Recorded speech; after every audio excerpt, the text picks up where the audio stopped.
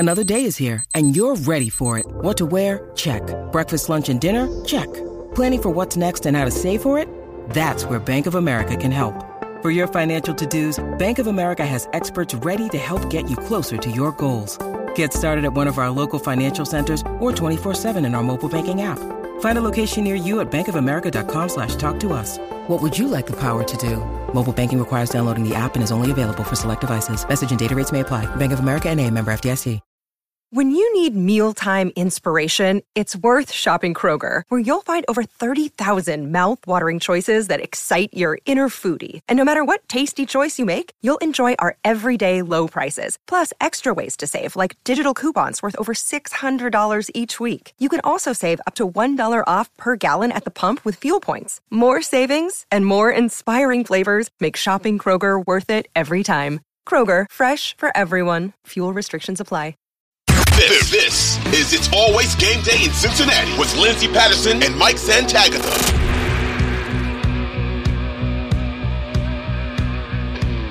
We are back on It's Always Game Day in Cincinnati. Lindsey Patterson, Mike Santagata. Mike, what's up?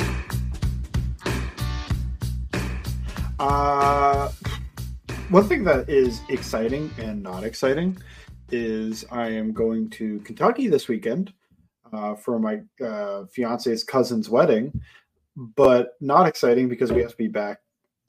I can't stay in Cincinnati and watch the game. I'm actually going to be watching it on my phone while my fiance drives. So that's how I'm going to know. Yeah, because we have to go get the dog out of his doggy, whatever they call it, the indoor-outdoor. We'll call it a retreat, the hotel, the doggy hotel. Nobody could watch him this weekend because some of the people that normally watch him are going with us to the wedding because they're family. But anyway, yeah, so I'm excited. I'm like, yeah, I'll be in Kentucky. This is my first time really actually going, being like Lexington area. But then I'm also like, man, this feels so lame that I can't even just like go to a Cincinnati sports bar and watch the game or something. I'm going to be watching on my phone as I drive through the city. My fiance drives through the city. I'm not watching and driving. I'm not going to lie. Sometimes I do like to watch the game on my phone because I get nervous watching them, that it's just easier to watch it on the ESPN app where I can see the football, see the field position. I am not doing that. I am not going to do that. What are you going to do? You follow it on Twitter? I'm going to find a stream. I'm going to find an actual stream and watch it on my phone. I have I have the Sunday ticket and I could watch that on my phone. Yeah, so. No, you're set. You're not going to be watching it the very lame way that I would if I was in a car when I just can see the football field to see, oh, there's Joe Burrow for a first down or there. No, that's that. I don't recommend that. But well, hopefully they win while you're on the road, and you'll be here soon. You said you're coming to town for the Bills game. I am. Yes, that was a little scary. Probably last week, after it seemed like this team might not pull it together in time, but a little more optimistic about that being a real good game when I go this time. I don't know if more people are going. It felt like a lot of people went to that Rams game, which cool game to go to, but preseason and before the season, I was like, nah, that game probably is going to stink. Mm-hmm. It was what it was. But I kind of want to go back because you watched the tape.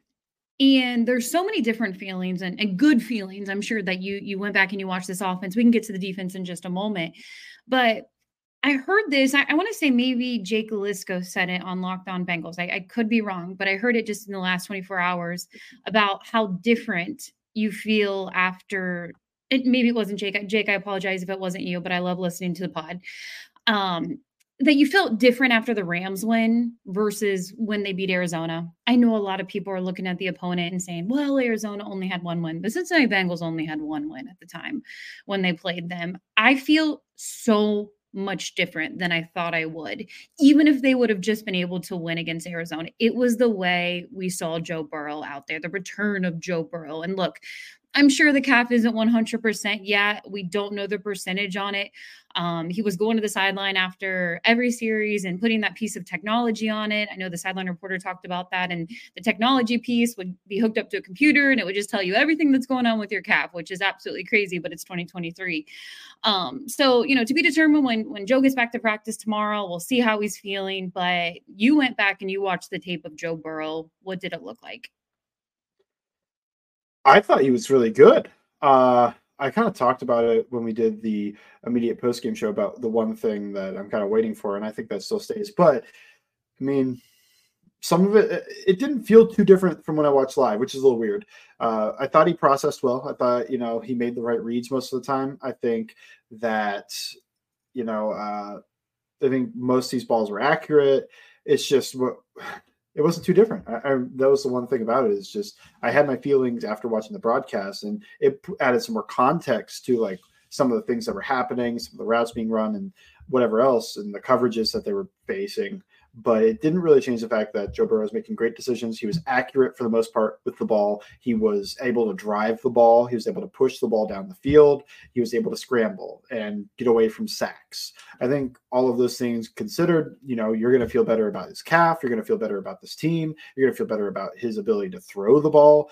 All super important. And while there were definitely changes that this offense made this past week to really exploit the Cardinals defense, I still think the biggest change is just that the quarterback was awesome. And that's kind of your big, to me, it's not like Zach and Brian and everybody else completely changed the game play. Like, scrap the entire offense. We need to go try to do what Mike McDaniel is doing in Miami. Instead, they kind of stuck with their scheme and then went and added a little bit of wrinkles to it, but it's still their same scheme. And the quarterback was just incredible versus playing at he was like at a bottom 5 level before that.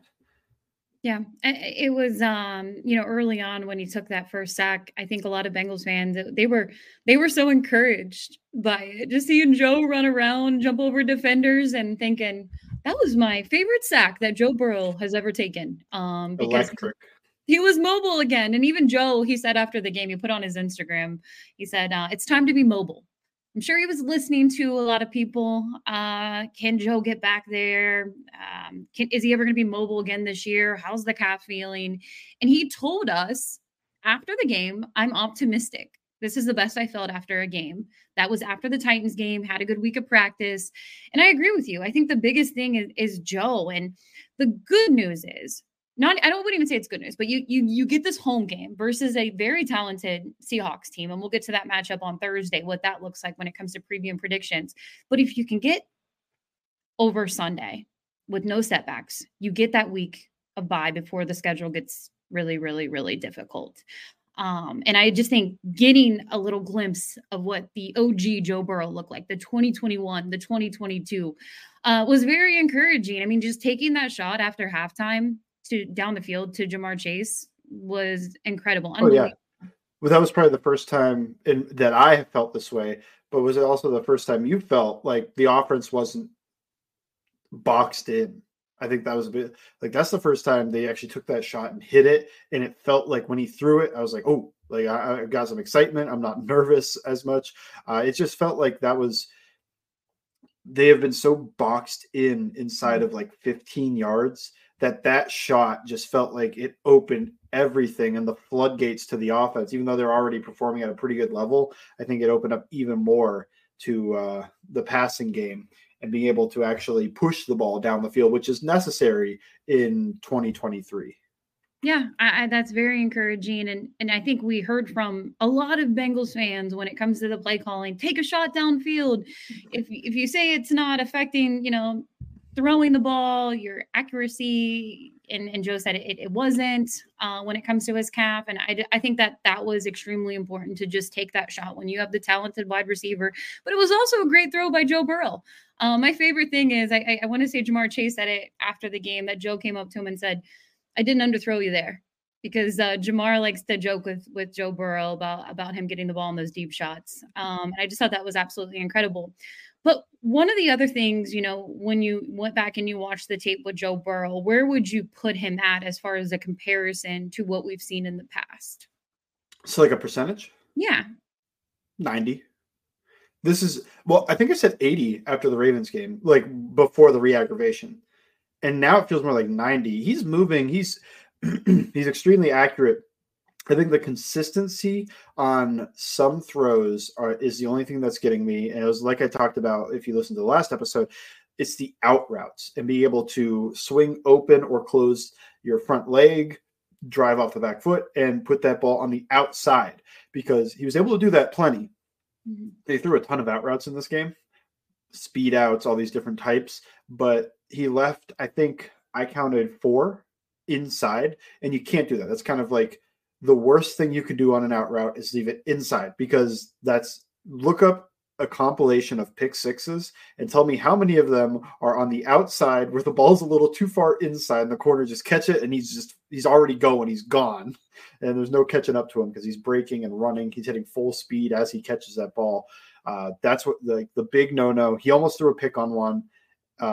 It's funny, he almost threw a pick on one that deserved to be picked, and then the pick he threw did not deserve to be picked. It was supposed to be a wrap in. Urban would have been right in front of that guy, but he tripped on him, and we could discuss, illegal contact rules. But anyway, just can't leave those out routes inside. And that's something he might do once a month. And he did what?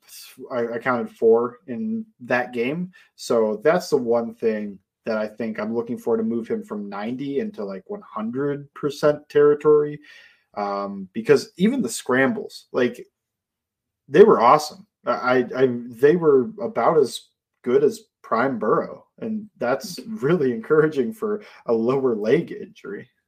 When he did the mic drop first down of the football, it felt like Joe Burrow was back when he just scrambled for the first down. That's just the Joe Mixon one, isn't it? Joe Mixon used to do that all the time. I loved it because that just felt like old school Joe Burrow. He's like, yep, yeah. I scrambled for the first down and we have a first down. Let's move along. And it's just so exciting to go back and think of that game. And obviously they have to build on that. You have really tough competition coming up, even a few days from now when you face the Seattle Seahawks. But kind of just staying with this offense, and you went back and you watched the tape. Ja'Marr Chase. Talk about how they used Ja'Marr Chase on Sunday. They used him all over. Some of it's new. I don't remember seeing so many 10-yard speed outs, and that to me is when you're making a speed cut, and it's a little bit different than a hard cut. It was funny. I got like some replies that were like, Jamar's not even really running that route very well. It's really rounded out. Like, people really think that routes need to be here and then 90 degrees exact and whatever. It's like, sometimes you just want to threaten with speed and break out as fast as you can. Don't worry about setting down and breaking it perfectly 90 degrees. If you end up making a little bit of curve and you come back to the ball, perfectly fine. That's real football. It's not all going to be as you draw it on a chalkboard. So the speed out, you sell speed, you turn as quick as you can, speed turn, and then you get the ball. They ran a bunch of RPOs, and they're called access RPOs. What it means is, if I have access, I'll throw it. And the Cardinals were playing off a lot, which is like 10 yards off of the wide receivers because they're scared of this Ja'Marr Chase, specifically his speed. So he would go sell speed at about 10 yards, make that speed turn, and then get the ball. And they threw that a whole bunch. I don't recall seeing that many before this week. And they did it mostly on the outside, but he also ran it from the number 3 spot, which is the most inside receiver in a trips formation. So he had 2 guys outside of him, and he was the most inside guy. Usually that's a tight end, but the Bengals were putting Chase there because it gets you an easy matchup. But a lot of times when a defense is going to play like quarters or some type of zone, you're going to get the safety on you.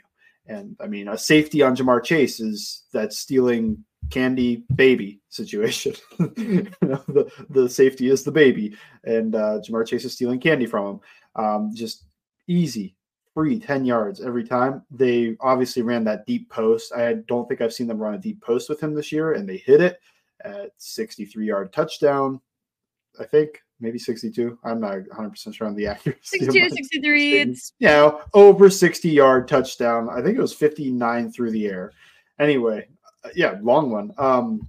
So they had that go with it, moving him inside on trips, working deep, working these speed outs. They ran a couple screens. Those access screens, just flip it out and make a guy miss.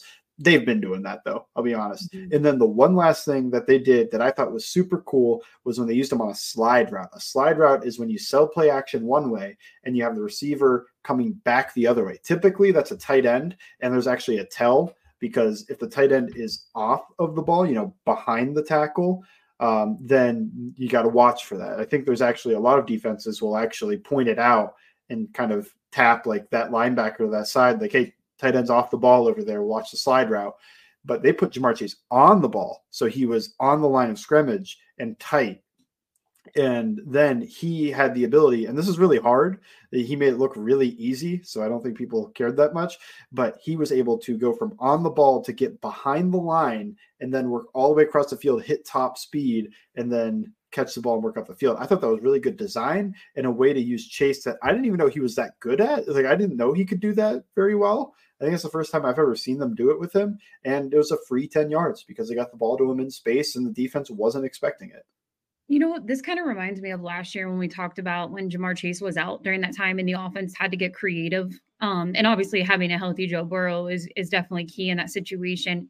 You almost wonder if you, depending on how T. Higgins is feeling, I wouldn't be surprised if T plays on Sunday, but if you can allow 2 more extra weeks of rest before you face the 49ers coming out of your bye, that would be key if you can move Ja'Marr Chase around again. Obviously, the defense is going to be different when you face the Seattle Seahawks, but how does that work with the return of T? Do you still expect the Cincinnati Bengals, the offense corner, Zach Taylor, Brian Callahan, to move Ja'Marr Chase around on the field? Yeah, I don't see why not. I mean, they've been moving T a little bit, and really T at this point, I think he's good enough on the inside and outside that you can use him and Chase interchangeably in spots. So let's say Chase is normally your outside type of receiver. That could just be T. And that normally is if they're going to do, they usually have them both outside, but like he could do that. He could do what Irwin did in this game at a higher level. And he could do what Iosivas did in this game at a higher level too. I think of that back shoulder fade while Iosivas was very close. He did not. I don't think his feet were down. I think they were in the air, maybe touching blades of grass. And then we can have a very existential talk of, does it have to be in the ground, or if it's if it is the grass the ground type of situation, is the turf the ground? But anyway, it wasn't really a catch. I think T probably catches that and keeps his feet in bounds because he's just longer. I don't see why it would mess with this at all. I do think you may run into, you're not going to give Ja'Marr Chase 19 targets when T. Higgins is also on the field. And the Seahawks defense, I think that they may have the ability to slow down Ja'Marr Chase a little bit better than the Cardinals were able to. So you might want a T. Higgins on the field where if they're going to cloud that side, which, cover 2 to that side, maybe they're going to play. I haven't looked too in depth at the Seahawks defense, but maybe that means they play quarters on the other side. And that's isolation coverage to me. That means T might be one-on-one with a corner. Maybe it's Tariq Woolen, who's a heck of a corner, or their young guy, Devon Witherspoon, I think he's having a good year, good rookie year, especially. But I trust T in those matchups. So I would think about going that way. It'll be interesting. I think that T, in theory, this should work even better. Now, I just do think also when this goes to practice, we may run into the issue of the Cardinals defense is bad. It is. Even though I think outside of the defense, Joe Burrow looked really good. Ja'Marr Chase looked really good. The scheme stuff, the usage should be sustainable. We also have to acknowledge that this Cardinals defense is bad. Their best player on Sunday may have been Dennis Gardeck. And I'm not sure how many people knew who that was, although he did almost get a sack and should have gotten a sack on Orlando Brown. So we'll stay with the offense right now. Speaking of, I'm going to actually stay with wide receivers. Trent Irwin and Yoshi, when it comes to the depth and guys stepping up. And I hope T. Higgins can return for this game. And obviously Zach Taylor and the staff and trainers, they're going to take it easy. They manage injuries very well. We've noticed that over the last few seasons. So I don't think they're going to rush T out there if he doesn't feel like he can go, but it did feel kind of closer to a game time, 24-hour decision if he was going to play versus Arizona. And it really seems like a pain tolerance if T can go. Again, they get back to practice tomorrow. I still don't expect him to go out there. If he is, maybe a limited basis. You want to definitely take it easy with that. But overall, when it comes to other guys stepping up, Trent Irwin and even Yoshi, I felt like he had an okay game when they needed him, stepped up. But overall, when you went back and you watched the tape, what did you think about the other wide receivers? Yeah, I thought Irwin was dependable and solid. Kind of also that's what Boyd is and was in this game. But Irwin, it just to me showed why they have so much trust and faith in him to be able to just look at him and go, okay, T's out. And as an outside receiver, you're our next best option. I know people were very excited about Iosivas, and I think Iosivas did some good stuff, and we'll talk about it. But I just think that when you look at Irwin, it's just like that guy is dependable. Like he can go in there and give you a solid performance on the outside. And I don't think any of the rookies are going to really give you that right now just because they're so young and green, raw, whatever. Iosivas, though, they used him in an interesting way to me, especially early on. He was kind of into the Stanley Morgan role. They ran what's called GF counter. Whenever you're talking about the counter types, it's usually just whoever's pulling. That's your name. It's whoever kicks out. That's the first part. G, guard. And the next person is F in this case, is the what a lot of people call the slot, the adjuster, the F. And Iosivas was reduced down. He's still the F. I don't consider him a Y, which would be the tight end. So GF counter, and they ran that. It actually didn't work out perfect, although it ended up being a solid gain. But I was like, oh, okay. So like they're just trusting Iosivas to lead up through the hole, like pull and lead through the hole. Like that's Stanley Morgan stuff. They trusted him to block a lot in this game, and he did a pretty good job at it, especially for a rookie. I think it made sense why they may have moved on from Stanley Morgan. They just like what Iosivas is doing blocking wise, and they know that he can give them more juice as a wide receiver. The body control stuff showed up also. A little bit of the bobbling showed up, but his first ever catch wasn't reviewed. It was a catch. Don't worry about it. Yeah. was it being bobbled out of bounds? The refs didn't care. They said no. And I'm not saying it wasn't a catch. I'm saying that if that went to review, I don't know what would have happened, like 50-50 call. So I'm just glad he got his first catch in this game. Showed off the body control. I do think he showed off the athleticism. There's actually a play, and it's not part of Burrow's read unless he really loves the matchup, but Iosivas smoked the corner, and it could have been a big touchdown. Like, man, anytime touchdown for Yoshi would have been. It would have been. It was early on too. It was one of the first passes, and I'm like, I know Burrow probably just saw that and was like, I'm not going to hang on the 6th round rookie too long on this play. So he kind of like glances over, doesn't see him win right away, and moves on because that's what that progression tells him to do. If it's Jamar Chase, he hangs on that. He goes, okay, like he didn't win right away, but what about right now type of situation, or even if it's T. But when it's not those guys on the outside, he kind of glanced, looked like, he didn't win right away. It's fine. Or I didn't get press coverage, so I'm not going to throw that. But if you watch the play, he burns the guy deep, and could have been cool. Could have been a cool big touchdown. He moved on and it actually ended up being thrown away, which is the real sad part because everything else was kind of covered. Like the one thing they didn't cover was Iosivas, but he didn't hang on it long enough to throw it. And the coverage didn't tell him to throw it. So I thought he showed the athleticism, the body control, and his ability to block. And those are going to be things that make him into a role-playing receiver for this team, at least for the time being. Like he can play a role and even sub in for these guys when they go out and when they don't want Irwin. I think if it would have twofold on the flea flicker. One, I think if Iosivas is out there, he might be able to catch that because he's faster than Irwin. Two, it actually feels like it sells the run play more to me because you've been using Iosivas as a blocker the whole game. So asking him to go up and dig out the safety, that seems absolutely plausible in this situation of like, you've been asking him to do that type of stuff all the game. So he just runs at the safety as he's going to block him, runs up and past him, and maybe that sells it even more. And it's a real wide open touchdown. But hey, that's a wrinkle maybe for the next time they are going to use Iosivas heavily. Zach Taylor, if you're listening to this podcast. He listened to me for last year. There was so much stuff that I've been talking about. Dude, I'm convinced. Zach Taylor, look, you don't have to tell us, but if you are listening to this podcast, please do the flea flicker with Yoshi in the next 2 games. I mean, maybe you skip it this week and you save it for San Francisco. I mean, could you imagine Yoshi get the game winner versus San Francisco on a flea flicker? I'm also a little nervous that they're going to go line up the flea flicker and Mixon goes to pass it back and Nick Bosa's just hitting Joe Burrow before the ball gets there or something. Nick, Joe's your friend. Be nice. we don't need that. Yeah, I'm absolutely terrified about that matchup, and I don't want to think save about it for the Bills game. I'll be in attendance, Zach. Dude, Sunday Night Football. They're undefeated in prime time at home in the last few years. That would be. They've got some secondary injuries. They might not see this coming. Ooh, Zach. So if you're listening, in the next 4-ish games, we're going to see this happen. Please do it. I think it would be awesome. I love it now. I'm all in. Use Yoshi. But we'll go ahead and one more thing with the offense, and then we're moving to defense. I'm so sorry, defense, but offensive line, just some quick thoughts.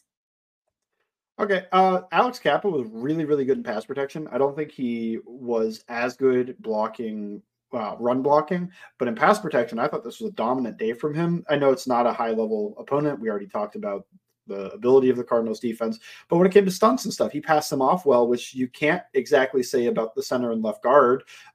In this game, they gave up a sack and maybe 2 sacks on just stunts when they were able to get them manned up, and also a pressure on another one. So they need to get that sorted. But Alex Kappa and Ted Karras sometimes, and Orlando and Jonah Williams sometimes, they're all able to work those stunts. And I think a lot of that was him. So kudos to Alex Kappa in pass protection for having a really good day. I think other than that, it was, we're back to back Orlando Brown, not terrible games. Mm-hmm. I want that to be stated because I think some people see the pressure and they kind of go like, oh man, he must have sucked. Like most of the time Orlando Brown's doing fine. It's just he already sets kind of short because he's not overly athletic. And he actually wants guys to try to win around the outside against him. But he gave up that big, Dennis Gardeck one where he smoked him around the corner by shorting it, by taking that jab inside and working back outside. And then there were a few other plays when Joe Burrow got sacked eventually on that one play that started with either Orlando Brown or Jonah Williams pressure, but they both lost. And then the one where he does like the little whirly bird, goes up the half pipe, does the 900, whatever you want to say, the 360 no scope to avoid the rusher. That was an Orlando Brown guy. So it's a little bit frustrating that you're paying that guy, what he is. And he is a good player and he's just had some lapses the past couple weeks. You hope that gets kind of shored up. It's also a little bit been the Orlando Brown experience and why Chiefs fans are all been out of shape about him leaving. Like, oh, he's not actually good. Like, because you could find some plays like that. He's a good player. I don't think nobody in the Bengals organization may be off-season level hype to the fans, where it was like Orlando Brown's a top 3 tackle and all this other stuff. It's like, okay, now that we're back to reality and Chase Brown is not going for 1,000 yards this year, I think we could talk about Orlando Brown is a good left tackle, even if he's not on the level of like Trent Williams, Teron Armstead, and all of those type of guys. I'm enjoying. Yeah. Wilson was better too. Just the communication and mental processing stuff was the issue. When he faces an opponent like the Cardinals interior, he doesn't really struggle too much. I don't think, it's one of those signs of he's not the worst left guard of all time or anything, even if he loses to Aaron Donald, because in these matches, he more than holds his own. I'd be interested in Seattle though, with Draymond Jones, and if he can hold his own there, or at least make that a back and forth battle. We will see what that looks like. And hopefully we'll get a little bit more encouragement on the Bolson side. But, I do love seeing Jonah Williams at right tackle, because now I'm listening to fans and I love the support, because I said this is a best case scenario that Jonah Williams works out at right tackle. They're saying, well, wait a minute. Maybe they can bring Jonah Williams back. I'm like, whoa. I didn't expect to hear that already. But we said it on the pod. The best thing that can happen is we're having these discussions in the middle of the season that Jonah Williams is performing well at right tackle. And he's been pretty good, right? You would feel? Yeah. I think he's been pretty good. I mean, even in the games that people were upset with him, I was like, he's doing fine. Like, this isn't bad. He's just facing Myles Garrett or something like that. I mean, it is what it is. Right now, right now, Jonah Williams does have the higher PFF score than Orlando Brown. And I know there were a lot of fights this offseason about Jonah Williams even being a worthy starter at right tackle. I think he's been more than fine. And this past game, again, pass protection, solid. I think in the run game, he had some misses, and they were unfortunate because some of them happened on plays I wanted them not to happen, aka pistol he missed on the wide zone and ruined it. I was like, the pistol efficiency is going to be bad, but I still want them to keep running this just because it makes sense. And also just unfortunate of when they run that shotgun wide zone, it's so hard to cut that to the backside C gap. And he kind of like launched his guy. He didn't exactly lose the rep, but he ended up launching his guy into Joe Mixon because Mixon can't cut it all the way back around him. And it's like one of those things of you just have to have that talk of like, I can't get to your backside when we're doing this from the shotgun because it's just such a hard angle. I can't stop and get back there. So you can't like slingshot the guy forward and create a hole on the backside for me. Anyway, that's a long way of just saying like, yeah, I thought Jonah Williams was pretty good in this game. And overall this year, I've been happy with his performance at right tackle. I think it's up there with what his best year was 2021. I think this is up there with that. I think we'll take that and run with it. We'll go ahead and flip to the defensive side right now. I'm going to start with Trey Hendrickson. How'd you feel about Trey? He was awesome. He was just awesome. He faced, I think, a good or at least solid left tackle in DJ Humphries, an interesting left tackle for sure. I think he's unique, but he's a solid left tackle, and he got at least two clean sacks on him. And that's hard to do. So kudos to him for winning a matchup where he had probably a slight advantage, but after, he didn't fully take advantage of the Patrick Mekari one. I wanted to see a matchup like this, and he dominated, dominate a matchup where you on paper are like the slight advantage. And we saw that. And next week, not to look too far ahead, but Charles Cross could be back. That could be a fun matchup. Cross was pretty good his rookie year. He was injured, coming back. Can Trey Hendrickson take advantage of it again? I kind of think of him as like another solid left tackle right now because he's young. I don't think he's up in that good tier just yet.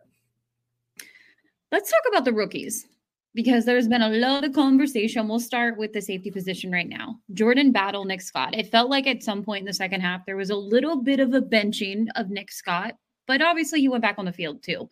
When you think of the two players, how do you feel and how do you see this really turning out defensively for the safety position? I think Jordan Battle's really mature for being a rookie. And I think he's solid, fine, solid somewhere in that. I think if you placed him in there in a vacuum, I think he might be around Nick Scott level. I also do think though that right now Nick Scott might be the better fit next to Dax Hill because the way they're using Dax Hill a lot of this game, although they have been leaning a little bit further away from Dax Hill in the box and in the slot and kind of letting him be the deep safety. And I don't know if that's for a Jordan Battle transition. Who knows? Nick Scott is just, I've been a truther. I've been fine with him. I still think he's fine. He's just missing too many tackles. I wonder how many that he's listed with. I'm going to look that up while I talk. But I think in coverage, he gets scapegoated as everybody just, any play that happens, it's like, oh, freaking Nick Scott, man. It's like, that wasn't his fault. What do you mean? It's like, he was somewhere in the area. It's like, not everything that happens is his fault. Sometimes fans get that way. Pro Football Reference only charted him with 3 missed tackles so far this year, but it felt feels like more than that. It feels like 7. It feels like he's at least 1 a game, if not more. That's the biggest issue for me. And then the Cardinals were trying to really pound the rock. So it did make sense a little bit to switch to Jordan Battle in terms of Jordan Battle's, he might not be the same range in coverage. He may not, process as quickly in coverage, but what he will give you is more sure tackling. I think he was a really good blitzer in this game. He played a limited role for the most part, except one drive where he played a lot, but then that drive ended up being a lot of run plays that he didn't really get to be involved in. So it's interesting. I think it's something to look for going forward. I don't think they're going to make the switch this week, but maybe they are gearing for a bye week switch. That feels scary though, putting it, but it also might make sense. But it feels scary to put him in there against San Francisco because that feels so much like Kyle Shanahan's going to get the microscope out, put it on Jordan Battle in his first career start and go after him. But it also feels like, hey, you got to stop a Niners run game and you can't miss tackles. So maybe you have to put Battle in there to make the tackles against Debo and McCaffrey. What's been up with the missed tackles? Because it just doesn't remind me of a Lou Anarumo defense. Yeah, because it's not just Nick Scott, right? Like Logan Mhm. Wilson's missing tackles, and guys in the backfield, like defensive linemen, are missing tackles, and Mike Hilton's missing tackles, and Cam Taylor-Britt missed a couple of tackles in this game. It just does. DJ Turner did miss a tackle in this game. Like everybody's missing tackles. It's weird. I don't exactly know, because this team has been so good at tackling in Lou Anarumo's time, at least the past 2 years. It's concerning. And I don't really know if it gets fixed. I hope it does, but that is one of those things of you kind of watch and you go, man, that's bizarre that a Lou Anarumo defense and there's so many missed tackles. It's kind of wild. We look at the defensive performance because I think a lot of people could look at it one way, glass half full, glass half empty. But when you have the turnovers you do, you get pick sixes, you pick up a fumble, you get an interception. It's so hard to criticize the defense because they had a lot of good moments too. And I know, again, it's the Arizona Cardinals. I get reminded that daily when I hype up how the offense and the defense, bounce back, obviously, in the second half. But overall, on the defensive side, I want to stay with rookies. DJ Turner, to be determined if Cheeto is going to be able to go for the Seattle Seahawks game. But DJ Turner has been involved quite a bit on the defensive side. I think he was awesome. I think he was the best corner in this game. I mean, he maybe the best defensive back in this game. I think he was awesome. He not only showed what he was good at in college, the athleticism. I think he's just, as in terms of movement at the cornerback position, he feels like the prototype in terms of his fluidity and his speed. He showed the recovery speed. He showed fluidity in this game. He showed his intelligence and zone coverage in this game and his technique. And then also he answered questions that I think people had in the draft coming out, which would be run support and the ability to tackle. He had a few stops in this game. He made some vice tackles with Jermaine Pratt. That means Pratt inside, him outside. They work together to make the tackle. He made a couple run stop tackles that run right at him. And the biggest one was that there was on the James Conner run where it felt like he was in a football movie and he was like the star of the football movie. He hit every move in the world. He hit all the buttons on the PlayStation controller. DJ Turner ended up making that play. And he was the backside corner, so the furthest possible guy from that play, and he sprints all the way over, and he's able to take out Connor's legs from underneath him and make that stop. So there's a lot to like about him in this game. I think there's a couple plays you could look at as like room for improvement, but overall, I was super impressed with DJ Turner in this game. Yeah, I think it's huge for the future because it's the last year of Cheeto's deal. And you already have Cam Taylor-Britt under contract, and to be able to hit on DJ Turner, and who knows, I would still say cornerback is a need for this team when you look in the offseason and in the NFL draft. But for now, to have that with DJ Turner is very encouraging. Anything else you want to say on the defensive side before I hit on one more thing before we wrap up this pod? I mean, Cam Taylor-Britt, a little bit up and down, but awesome that he got that pick six. And I think it was a hard pick six to get because of what the coverage was actually asking of him and what he was reading. It was a really good play where the coverage was asking him to be a deep half dropper, but he saw the quarterback use quick game footwork. So instead of dropping deep or just covering grass, he stuck tight and the ball ends up being inaccurate. He's able to pick it off and return it for a pick six. I think that was really cool. That was awesome. I thought that DJ Reader had a good game, which is, not even worth mentioning every week, but I will. DJ Reader, the Skyline Cup right now. Oh, nice. Yeah. I hope they still have the Skyline in a few weeks so I can go get one. But yeah, he was awesome as always. BJ Hill had some good pass rush stuff, and that could be really useful going forward because that's something they've been lacking from the interior, and in general they're lacking from a secondary pass rusher. It's worth noting Osai played a bit, but they really used him inside as a pass rusher, and that's not his calling card, even though they keep trying it, just because they don't take Hendrickson and Hubbard off the field very much. When Hendrickson and Hubbard did leave the field during garbage time, we saw, I thought there were 3 different Myles Murphy plays where you could see a little bit of flash of something if you're looking. There was one play where he kind of gets stopped, but then makes a late spin at the end and finishes it with the ice pick. The ice pick is when you take your elbow and you put it in the back of their head, neck area to really disengage from that spin. I thought that was like, oh, okay. So like, is that something he can get to when he's facing guys one-on-one, or is that something that he's developing? I don't know. It's, we're seeing. And then he also just dominated the tight end on one run play where the tight end basically had no effect on him, and he made the stop either for no gain, 1 yard, or a loss. I'm not sure which, but it was a really good play. So I think personally, I think some people don't feel this way. I think Myles Murphy's flashing enough that I feel pretty good. I mean, he's got the 1 sack. And what was our over-under? Like, if he hits like 4 sacks, we feel great. 3 sacks, we feel pretty good. Yeah. He's on pace for that. I think in limited snaps, every time he gets on the field, they seem to ask him to drop into coverage once, which, that tells me nothing for the future. But I want to see him rush the passer. I want to see him defend the run. But I think he's flashing a little bit here and there. I think it's worth noting that he's not – if you just listen to some Bengals fans, I think, you would think Myles Murphy is like, anytime he sees the field, it's like he's got no idea what's going on. He's just getting blown up left and right. It's like, no, he's actually doing solid, and he's flashing.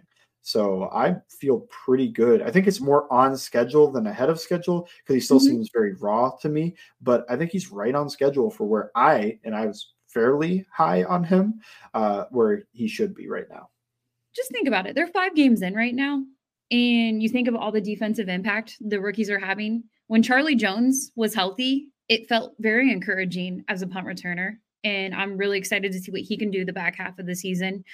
I want to go to special teams right now. Brad Robbins. People were pretty critical of him early on. It seems like he's kind of bouncing back just a little bit. And look, I don't want Brad to punt. I don't want him on the field. I want them to score every single drive.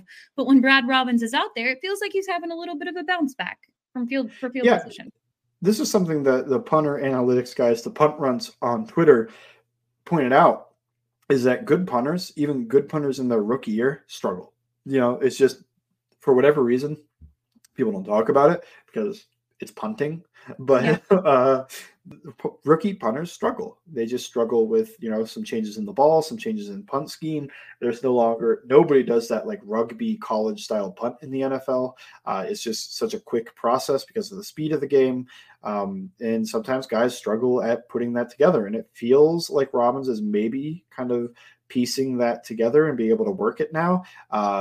I think that we should not have written him off, which I don't think I did, but people don't write him off after a few bad games. He's going to be a little up and down his rookie year. It's about finishing with maybe more good weeks than bad weeks. Yeah. So that's everything for win number 2 for the Cincinnati Bengals. We'll have a preview show on Thursday. Look ahead to Bengals back home, sweet home versus the Seattle Seahawks. I know you have fantastic work, not only on your Twitter page, but what's up on All Bengals. Hopefully, by the time you're listening, I will have an article up on DJ Turner's game, because I was really impressed. I think fans will be very encouraged and excited to read that. DJ Turner, one of the really fun rookies in the Bengals 2023 draft class. Thank you, as always. Make sure you're following along Bengals_Sands. You can follow me at LNDS Patterson. Thank you for listening, too. It's always game day in Cincinnati.